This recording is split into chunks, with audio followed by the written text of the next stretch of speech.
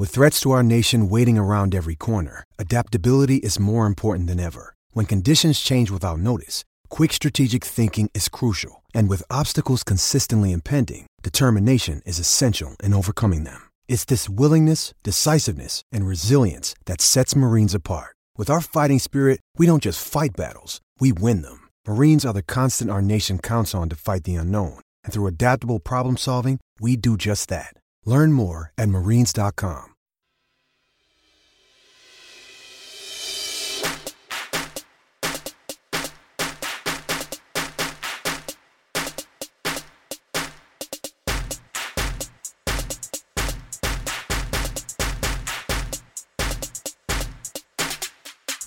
Welcome to the 10-12, the podcast that covers all 10 teams in the Big 12 Conference. I am your host, Philip Slavin. Thank you for joining us for our Day 2 coverage from Big 12 Media Days. Yes, it is myself and my good friend here, Christine Butterfield, joining us again. Christine, how was Day 2 for you overall?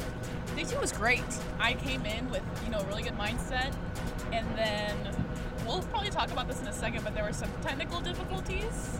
There was some weather conditions that stopped certain people from being here, and that kind of played with me a little bit. I mean, you could just say it was the most Kansas thing Kansas could possibly do, which was not actually get to be here today. If it was going to happen to anyone, it was going to happen to Kansas. Of course. Don't get it twisted. I was like, oh, wow, this is typical Kansas. And then they were on via Zoom, and I was just like, oh, we're doing this still? Kansas media made it, but the Kansas coach and the players could not. Now, they were available. Leipold did do his presser over Zoom.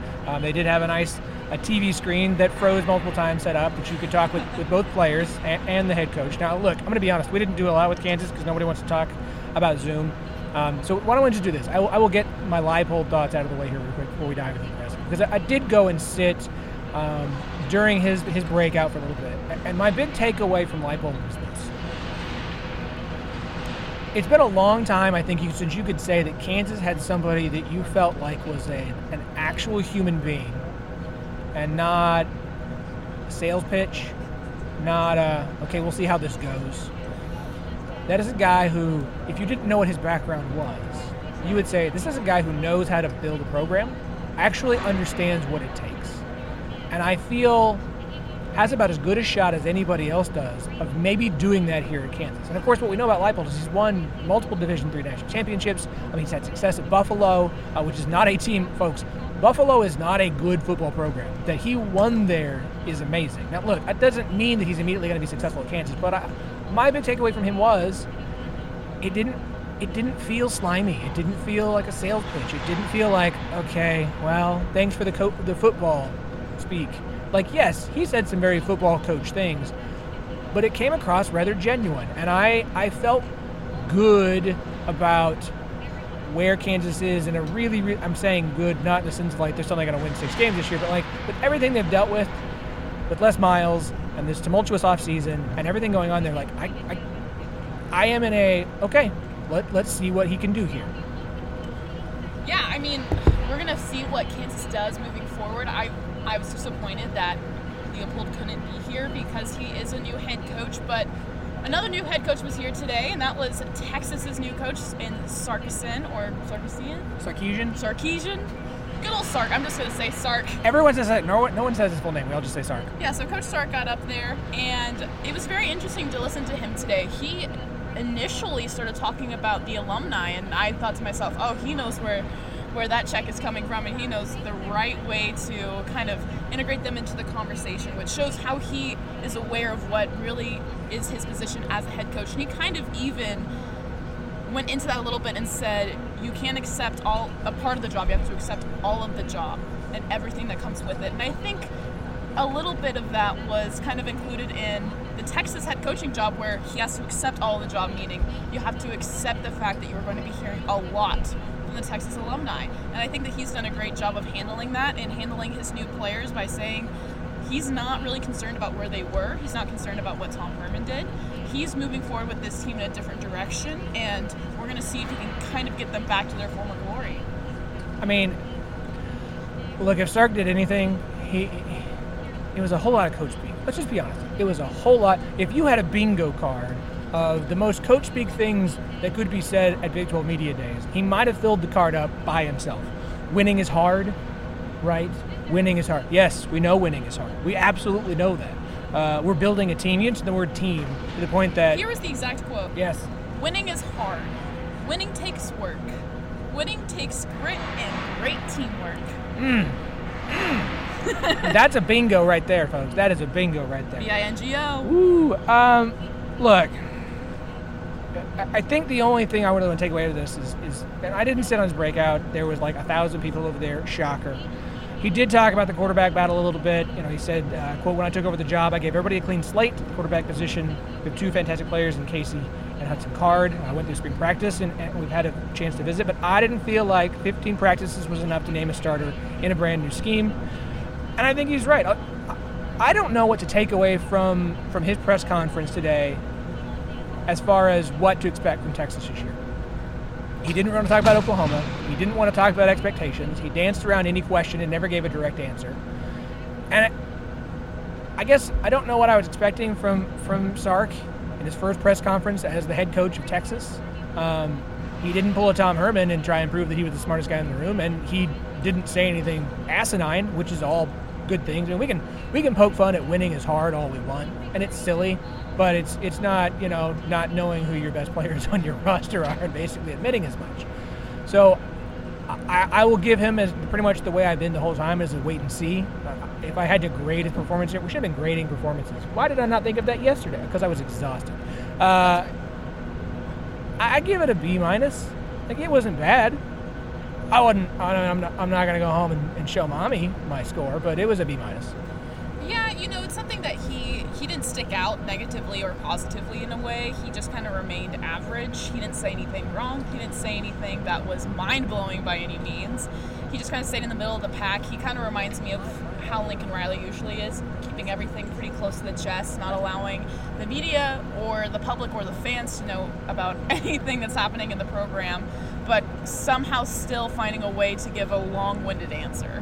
So I'll give it to him. You know, he did the coach speak very well as a head coach, and this was kind of his first appearance doing that. So I think he handled the situation well. I'd probably give him maybe a B, actually. I want to give him a B-.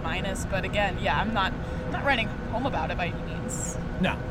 Nor am I going to write about it. If I got to write about stuff for Landgrant, I'll write about Matt Wells, but I'll get to that in a second. The other new coach today, I say new, it is year 2 for Dave Aranda, but this is his first Big 12 Media Days. Obviously got canceled last year, the virtual one, but this is his first real in-person Media Days, and it's the first time a lot of us have really had a chance to listen to Aranda. And let me just say,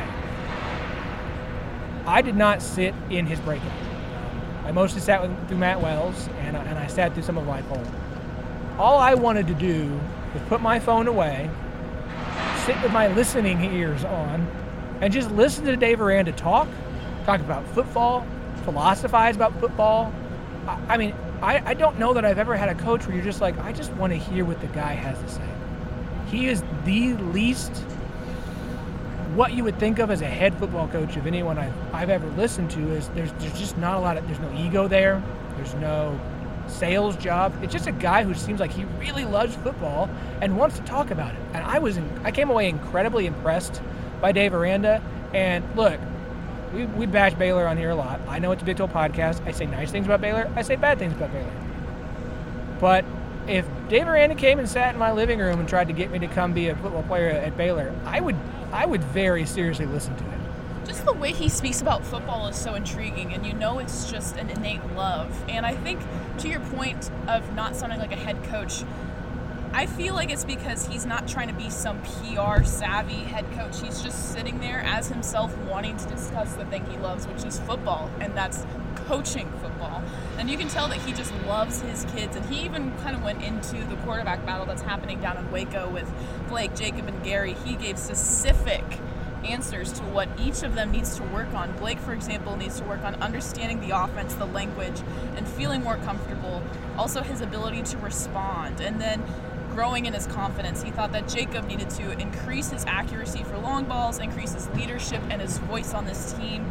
And Gary, he gave another very specific answer in saying you need to drop back passes, get a quick rhythm in the passing game, and just make sure that he gets the ball off on time. But he says that these players know what they need to work on. He appreciates that from them.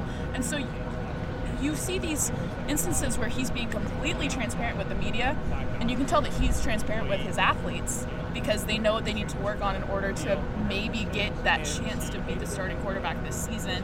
And he even went on to talk about how good of a big defensive conference he believes the Big 12 is. He said that he sees the Big 12 as a defensive conference, he pointed out. Oh, my heart.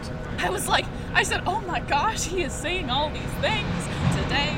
He said, look at Coach Patterson and how long he's been doing defense for TCU. And he even pointed out Oklahoma and said, look at their success and their commitment to the defense. Look at Iowa State and how they had the courage to be different and do what fit. He gave examples of these 3 different schools that he feels like are really coming forward in their defense and are showing that strength that a lot of people think in the Big 12 is underrated, or feel like the Big 12 isn't a defensive conference, but we're seeing them take those strides year after year after year, and I think that Dave Aranda is just going to be a bigger example of that.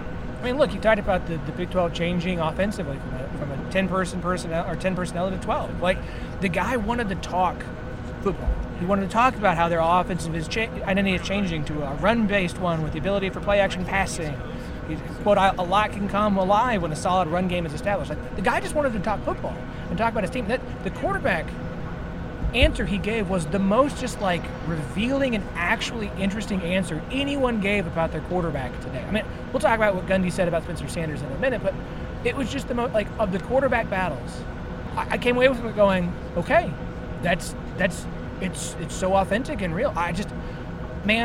Dave Aranda won me over. He immediately became one of my favorite coaches in the Big 12 and someone I just want to listen to and want to talk to and want to hear about football from. Because, that guy just wants to talk football, and it's incredible. He kind of reminds me of Chris Beard in that fashion. I feel like he talks about basketball the same way that Dave Aranda talks about football. There you go. I've never talked to Chris Beard, so I don't know. Oh, well, he's great. He's very kind of X's and O's kind of guy. Like, he loves discussing basketball and loves discussing everything he's got going on there. And the few times I've been able to kind of be in a post-game press conference with him, he's been very transparent with his answers too, and not a lot of coaches speak from him, or at least as much as basketball coaches try to keep that away. So they kind of remind me a little bit of each other. Christina with the Big 12 basketball knowledge, that's going to be useful in the future. Speaking of Gundy and his charming self. First of all, I think we need to talk about you need to dive in. We need to talk about his mullet. The mullet's gone. It is officially put to bed. It's been trimmed. It's back and clean. It's gone now. He did say, he told his stylist that who I had actually talked to for an interview 2 years ago, and then they never ran it, and I'm always sad about it. Yes, yeah, very nice lady, very nice lady. But he told her, he doesn't want to have to get a haircut before the end of the football season. But like Samson regrew his hair to, in the biblical story, it sounds like Gundy's mullet will probably be back by the end of the season, which, as the mullet grows, we might just see Oklahoma State continue to improve. I'll be keeping a close eye on if there's any correlation between Gundy's hair growth and how OSU performs on the field by the end of the year. That's exactly what I was thinking. I was thinking, okay, there's a change to Mike Gundy's hair. Does that mean there's going to be a change in the program this season and how they kind of respond to different teams? And as we see his hair grow, are we going to see a steady improvement with the Oklahoma State football team? Let's just hope they start on a high point and not a low point where they have to go. Very true. I don't want to see exponential growth. No. I want to see just steady incline. Yes, steady incline from a high point to begin with. He did talk about Spencer Sanders. And look, the big thing to me for Oklahoma State this year, you know the defense should be solid again. The biggest question there is corner. Malcolm Rodriguez said that they felt good about the guys in the cornerback room. We'll have to see if anybody can step up and replace Rodarius Williams, who was their lockdown last year. But on offense, Gundy talked about basically a running back by committee, which is not something you see at Oklahoma State very often. And in the years past when that has happened, it has not been very good seasons. I'm working on that right now to put out for the Land Grant Gauntlet of a story about comparing, how has OSU's success been compared to what have they had in the running back room. Now, he's talking about guys who could have, 4 to 5 guys who could do 10 carries a game as opposed to one guy who's got to do 18 to 20. I will be intrigued to see that. He said they do not have a premier wide receiver this year. There's a lot of guys in that room. Brendan Presley is back. They mentioned Tay Martin and how well he develops this year as the second year in the program after transferring from Washington State. They've got the Green Twins who transferred in, or who are part of this recruiting class. They've got a lot of young guys. He says there's no premier wide receiver. Will there be one by the end of the year? It wouldn't shock me if it's Brennan Presley at all. Braden Johnson, other guys back. So you don't have a Tylan Wallace. So as Gundy says, you don't have a Chuba Hubbard. That puts that much more pressure on Spencer Sanders. And Gundy says that Sanders this spring has developed more than he did the first 2 years in the program. It's his first year with the same offensive coordinator and same quarterback coach since he got to Stillwater. That would make sense, plus a full offseason with them after COVID wrecked last year. I think Oklahoma State's season rests on the shoulders of Spencer Sanders. And you kind of sat in on his press conference. He seemed comfortable and confident this year. He seemed very confident in Spencer Sanders this year. And I mean, Spencer Sanders even talked about the offense a little bit. He said that he is going to be missing having a wide receiver like Tylan Wallace, someone that can just grab any ball. Like he stated it flat out. He was like, yeah, that's just a perfect guy to have in your back pocket that you can always go to. But he did even say that there's a lot of wide receivers that they can pick from. He didn't say that he felt more confident about one over the other at this point, but he did say that there is a good amount of talent there that he feels confident moving forward.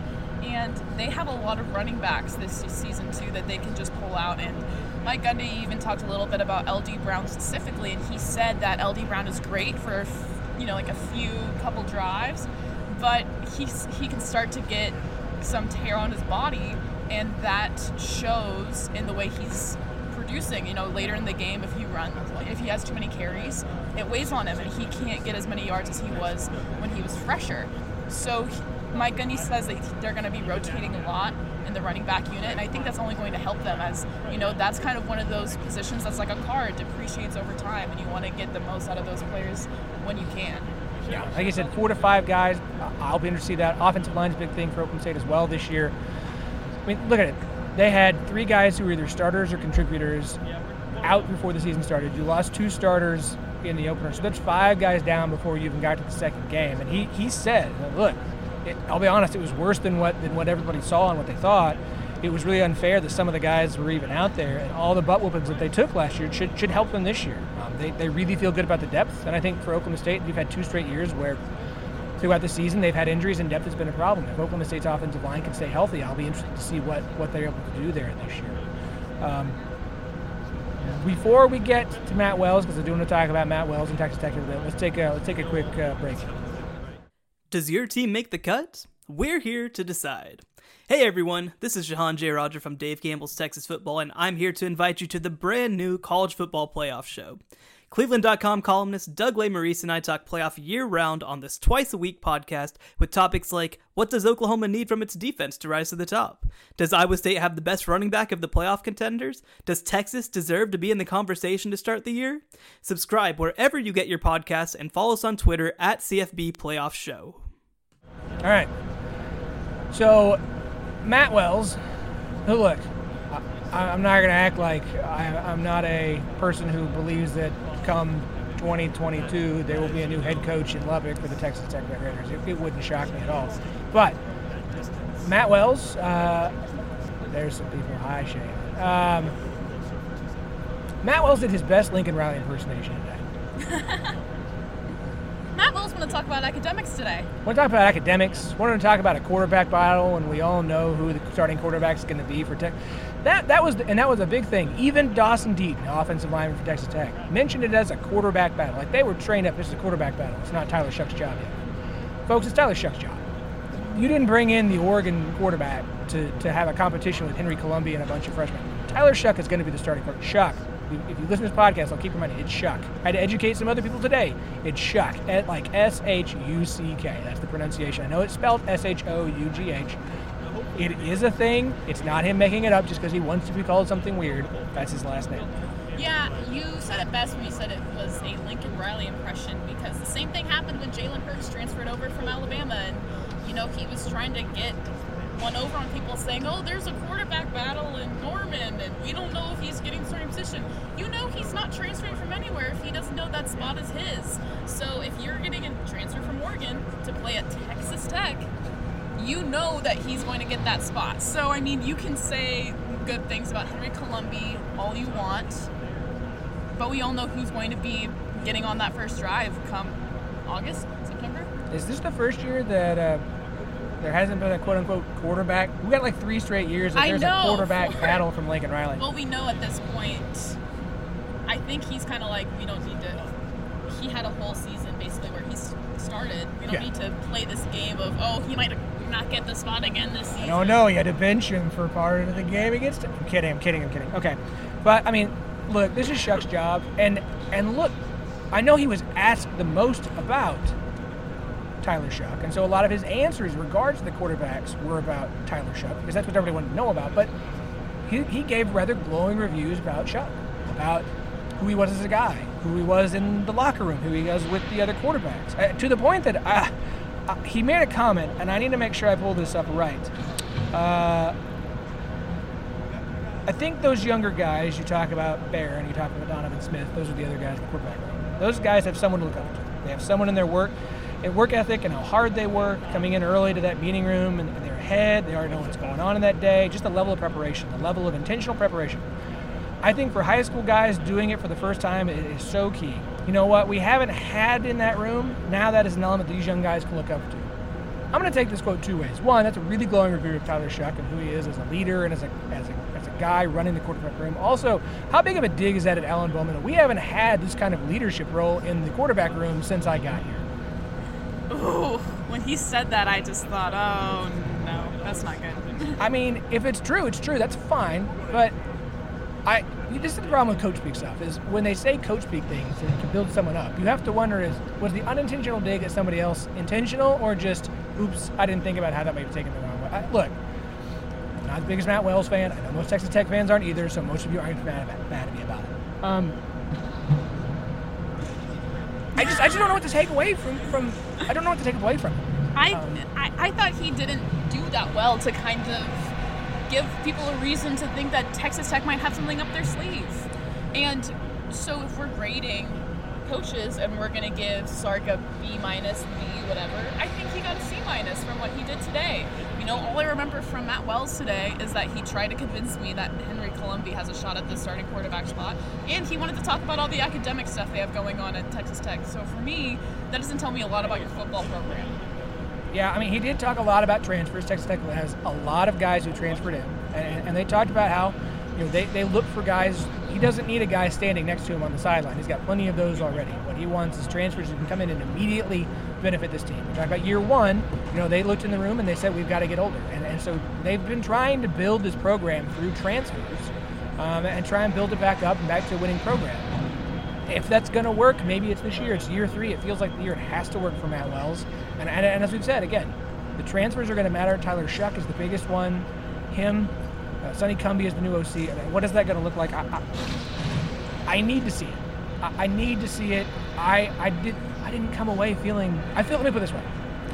Those of you who listen to the show or follow us on Twitter at 1012 Podcast, you know about our good friend Daniel Alexander's bet. I think it was like somewhere between $500 and $100 that he's going to donate to a charity in Lubbock if the over does not hit at 4.5. That means if Texas Tech can't win more than 4 games this season, I forget who's going to match us for. I think it was over there at one of the Red Raider podcasts. And I'm sorry, guys. I know I should know your podcast name. But again, it's been a long day. If they hit Texas Tech, hits 5 wins. After today, I feel better about Daniel not having to fork over that money for the over. Yeah, you know, at this point, if he was going to project 9-3 for Texas Tech's record. Who was that? I don't know who that was. I heard someone had projected that, and I said, listen, I think you got those numbers reversed, buddy. I think it's going to be looking more like 3-9. Don't come for me, Texas Tech fans. But, you know, I'm not really – I can't say I don't have high hopes for that program based off of what I heard today. And I think that that's a loss. Yeah. When you come to Big 12 Media Day, your job as a head coach is to get people excited about your program, get excited about your season. Nothing he said today makes me think that Texas Tech could be in that middle tier. Agreed. But you know who is undefeated? Home Field Apparel. The most comfortable vintage college sports apparel you will find anywhere, including Texas gear and Texas Tech gear. Look, I'll put it this way. I believe the T-shirts for Texas Tech are better than anything Texas Tech will do on the field this season. I'm sorry. That was me. I mean, have you seen the Flying Tortilla shirt? It is fantastic. Of course, they have Texas Tech, Oklahoma State, Iowa State, and Baylor. the best vintage college sports apparel anywhere. Guys, if you haven't been yet, and ladies, I apologize. Ladies, girls, if you have a problem, like I've been told not to say girls. I don't want to use that term if it's considered insulting. I think if a girl is over 18, they should be called a woman. All right, women, ladies, girls if you're not over 18. If you have not been to Home Field Apparel yet, check out the best t-shirts, sweaters, and hoodies, and joggers, though they don't have any for branding specifics other than Doggers, which they don't have in stock. But go to homefieldapparel.com. Use the promo code 1012, TEN12, get 20% off your first order. All orders of $70 or more get free shipping. Again, that's 1012, TEN12, gets 20% off your first order. If you hear a lot of noise in the background, that's because today they are breaking everything down as quickly as possible. So, look, I don't think we're going to get kicked out of here, but I don't want to be here too much longer. Let's wrap up on this. The thing that sent everyone on social media just ablaze was some of the comments made by Greg Burks, who's the Big 12, what is it of officials? The head of officials? The official of officials? I don't remember what the actual term is. The point is, they had talked about penalties. They are going to be emphasizing the coordinator. Well, they're going to be the coordinator of officials. There we go. Thank you. Taunting. They really want to focus on taunting. Somebody asked about the horns down. The phrase he said, and I want to make sure I get this right. If you do a horns down at a Texas player as an opponent, that's probably going to be a foul. If you do the horns down at your crowd, that's probably not going to be a foul. And he wanted to emphasize the word probably. He said, notice how I said the word probably. Multiple times. The point is taunting. They don't want you taunting. I think it's one of those where if it's your fans, maybe you can get away with it. If it's Texas fans, that's probably going to be taunting too, even though that's not a player on the field. Look, we could talk about how soft things are, whatever. I'm all for letting them have fun. I don't care. Celebrate how you want. I don't love the standing over a player when they're down on the ground. That's the one and the only one where I'm like, okay, you knock a guy, you stand over him while he's obviously on the ground and probably maybe he's injured or he's taking time to get up and you're just glaring at him. Fine, through the flag, you're being kind of a dick. But other than that, please stop. Just let us have some fun. Let us enjoy the insanity and fun that is college football with horns down or whatever gesture -1 you want to use. I don't care. I want to see someone do the guns down for Red Raiders. I want to see someone do that. What if somebody did that? What do you do? You have guns up, right? Can you do guns down? Is it straight down? You're going to holster them? I think the holstering's been done before. That's the one that Matt Brown got mad about, was the holstering for, I don't know. Listen, the way I see it is football is probably the biggest contact sport known to man, besides rugby, probably. And the fact that you think that people aren't going to be aggressive or show that aggression in parts in between the play is ridiculous. And they're trying to do things that are taking away from the sport of football. This is a very aggressive sport. So if you're not going to allow players to, I guess, compound on that aggression and use it to either power them or use it to empower others to play better, I don't know how they expect to kind of have these players go beat someone recklessly and then turn it off, and then go beat someone recklessly and then turn it off without saying anything. Because I understand it can be taken unsportsmanlike. I understand that, but at the same time, these are kids. Technically, they're young adults. They're probably not going to be able to stop themselves from saying things that maybe they shouldn't. But that's part of the sport. I remember when I played soccer, part of the sport is trash talk. And that just helps fuel you to be better. So, for me, coming from an athletic background, I'm just kind of I don't know how I feel about it, especially since I remember a video I saw about Tom Herman and Sam Ehlinger that were making fun and taunting of another Oklahoma player, and it's never been discussed. Well, no, they did it against, of course, the bowl game against Missouri when they were doing the fake backpack chant. But that was also Tom Herman. Exactly, and so that can also be seen as a form of taunting. Now, my question isn't about horns down, but my question is, if you're going to say horns down is a symbol of taunting, then what do you do about that? Because that's clearly unsportsmanlike conduct. Agreed. I think that they're putting an emphasis on catching a lot of more of this stuff, so we'll certainly see how that there's going to be some flags thrown people aren't going to like for unsportsmanlike conduct that's going to drive us all crazy. One other thing they talked about cutting down on is trying to keep an eye on faking injuries or feigning the injury process. And as we understand it, the way it's going to work is it's not something that refs will call in-game. It's a situation that would happen after the game. If a team feels like the opponent was feigning injury, and he mentioned, having someone fall down so that you can stop the clock for a timeout when your team doesn't have one, which is a thing that happens, folks. We all know it does. There is now a process that will not be decided on the field, but reported and reviewed later by conference officials. Now, I'm not sure how that will play out as far as punishment down the line. I don't know if there's a fine for that, but it is something that they are going to be looking into, which is an interesting thing. I know the thing we all want is just better PI, but we're getting other stuff right now, okay? A lot of stuff about uniforms. I'm not going to dive into all that because I'm just sad that we will no longer see Sean Oakman midriff shirts. We just see a refrigerator, man. Baker Mayfield is quaking. He's quaking somewhere. Baker's going to have to do something about all of his midriffs. He's fine now. Like, he can do whatever he wants. He's fine now, but I think it's the legacy of the midriff that he's just going to be missing out on. You've never seen the Sean Oakman photo from Baylor?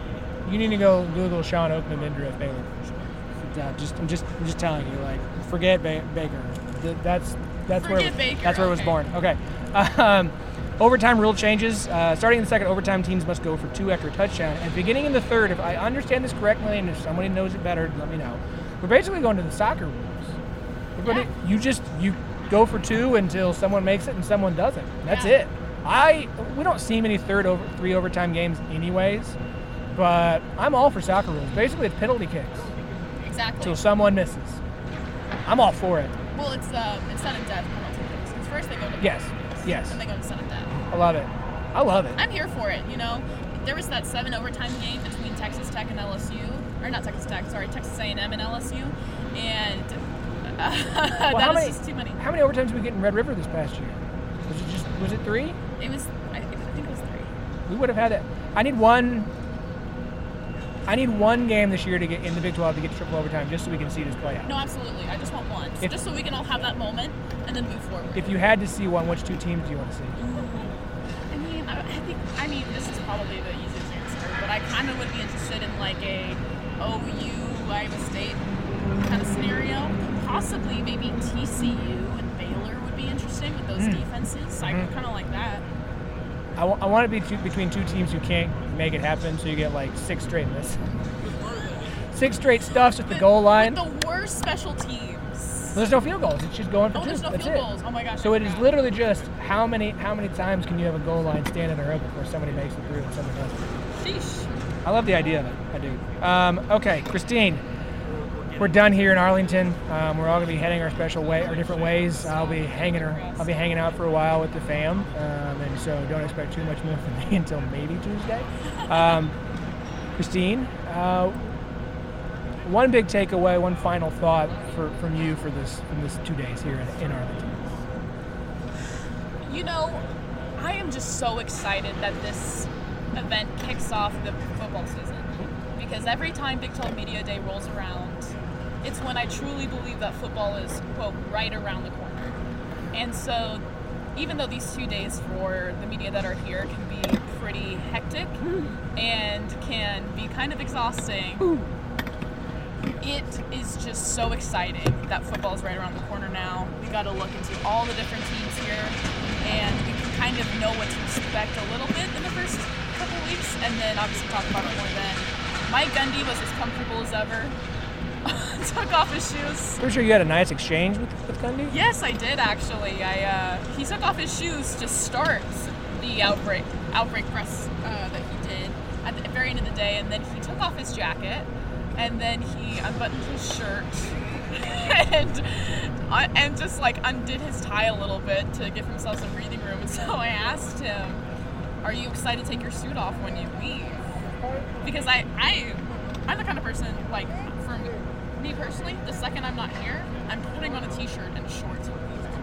Like, that's just who I am. The second I'm done at work, I'm putting on the most comfortable clothes possible. So I assumed that he had a change of clothes, like in his private jet or whatever. And he was like, "Well, the president of Oklahoma State is with us. Have you seen her husband?" And I was like, No, I have not. And so then he starts talking to me about some movie reference that I am too young for. And Stripes. and another old football reference that I'm also apparently too young for. And just said, he's like, yeah, no, well, based on the look of him, I would not want to do anything like that in front of her. And so no, unfortunately not. But it was a really nice exchange, and it just reminds me that, Mike Gundy, I feel like, is kind of one of the people sometimes when he's at these things. He doesn't try to be anyone else, and I think that's why a lot of the players like him over there. Yeah, let me say, if you have movie recommendations for Christine, just hit her up on Twitter. At CB on Sports. Give me all of your old movie recs. And let her know what she needs to add to her must-watch list. I will say this, Christine, you've been a treat and a pleasure, and I mean this wholeheartedly. You have been awesome being here. I love doing this. It is out of my comfort zone, I'll be honest with all of you. Like, it's not in my comfort zone to go up and talk to people. It's just not. Like, it's one thing for me to sit behind a mic and talk to people on Zoom. That's fine, that's easy. Going up to people and actually talking, especially in front of a large crowd or anything like that, and asking questions is way out of my comfort zone. And Christine, it's right in yours. And you have been an amazing, amazing asset to have with us here in these past 2 days. And I'm thrilled that you were here, that you could join me. I'm pumped to have you on the podcast. If I can give a little tease, I'm very excited for what is to come between you and the 10-12, which we'll be announcing more things in the coming weeks. So thank you for being incredible these last 2 days and really helping us out a lot. Oh, no, thank you for inviting me. Thank you for allowing me to represent you guys.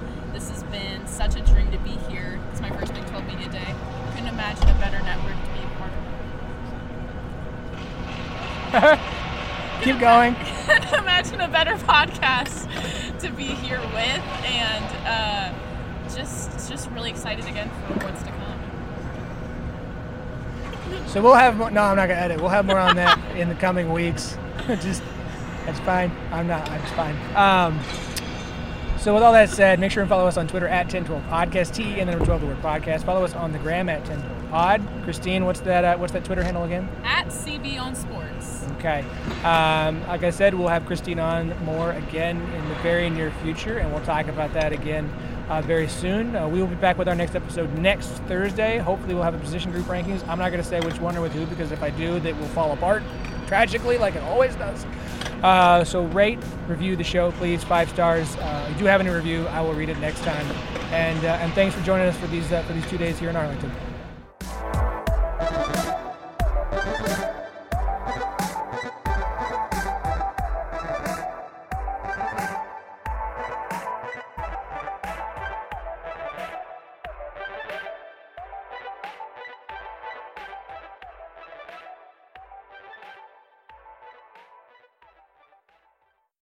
Sports Social Podcast Network.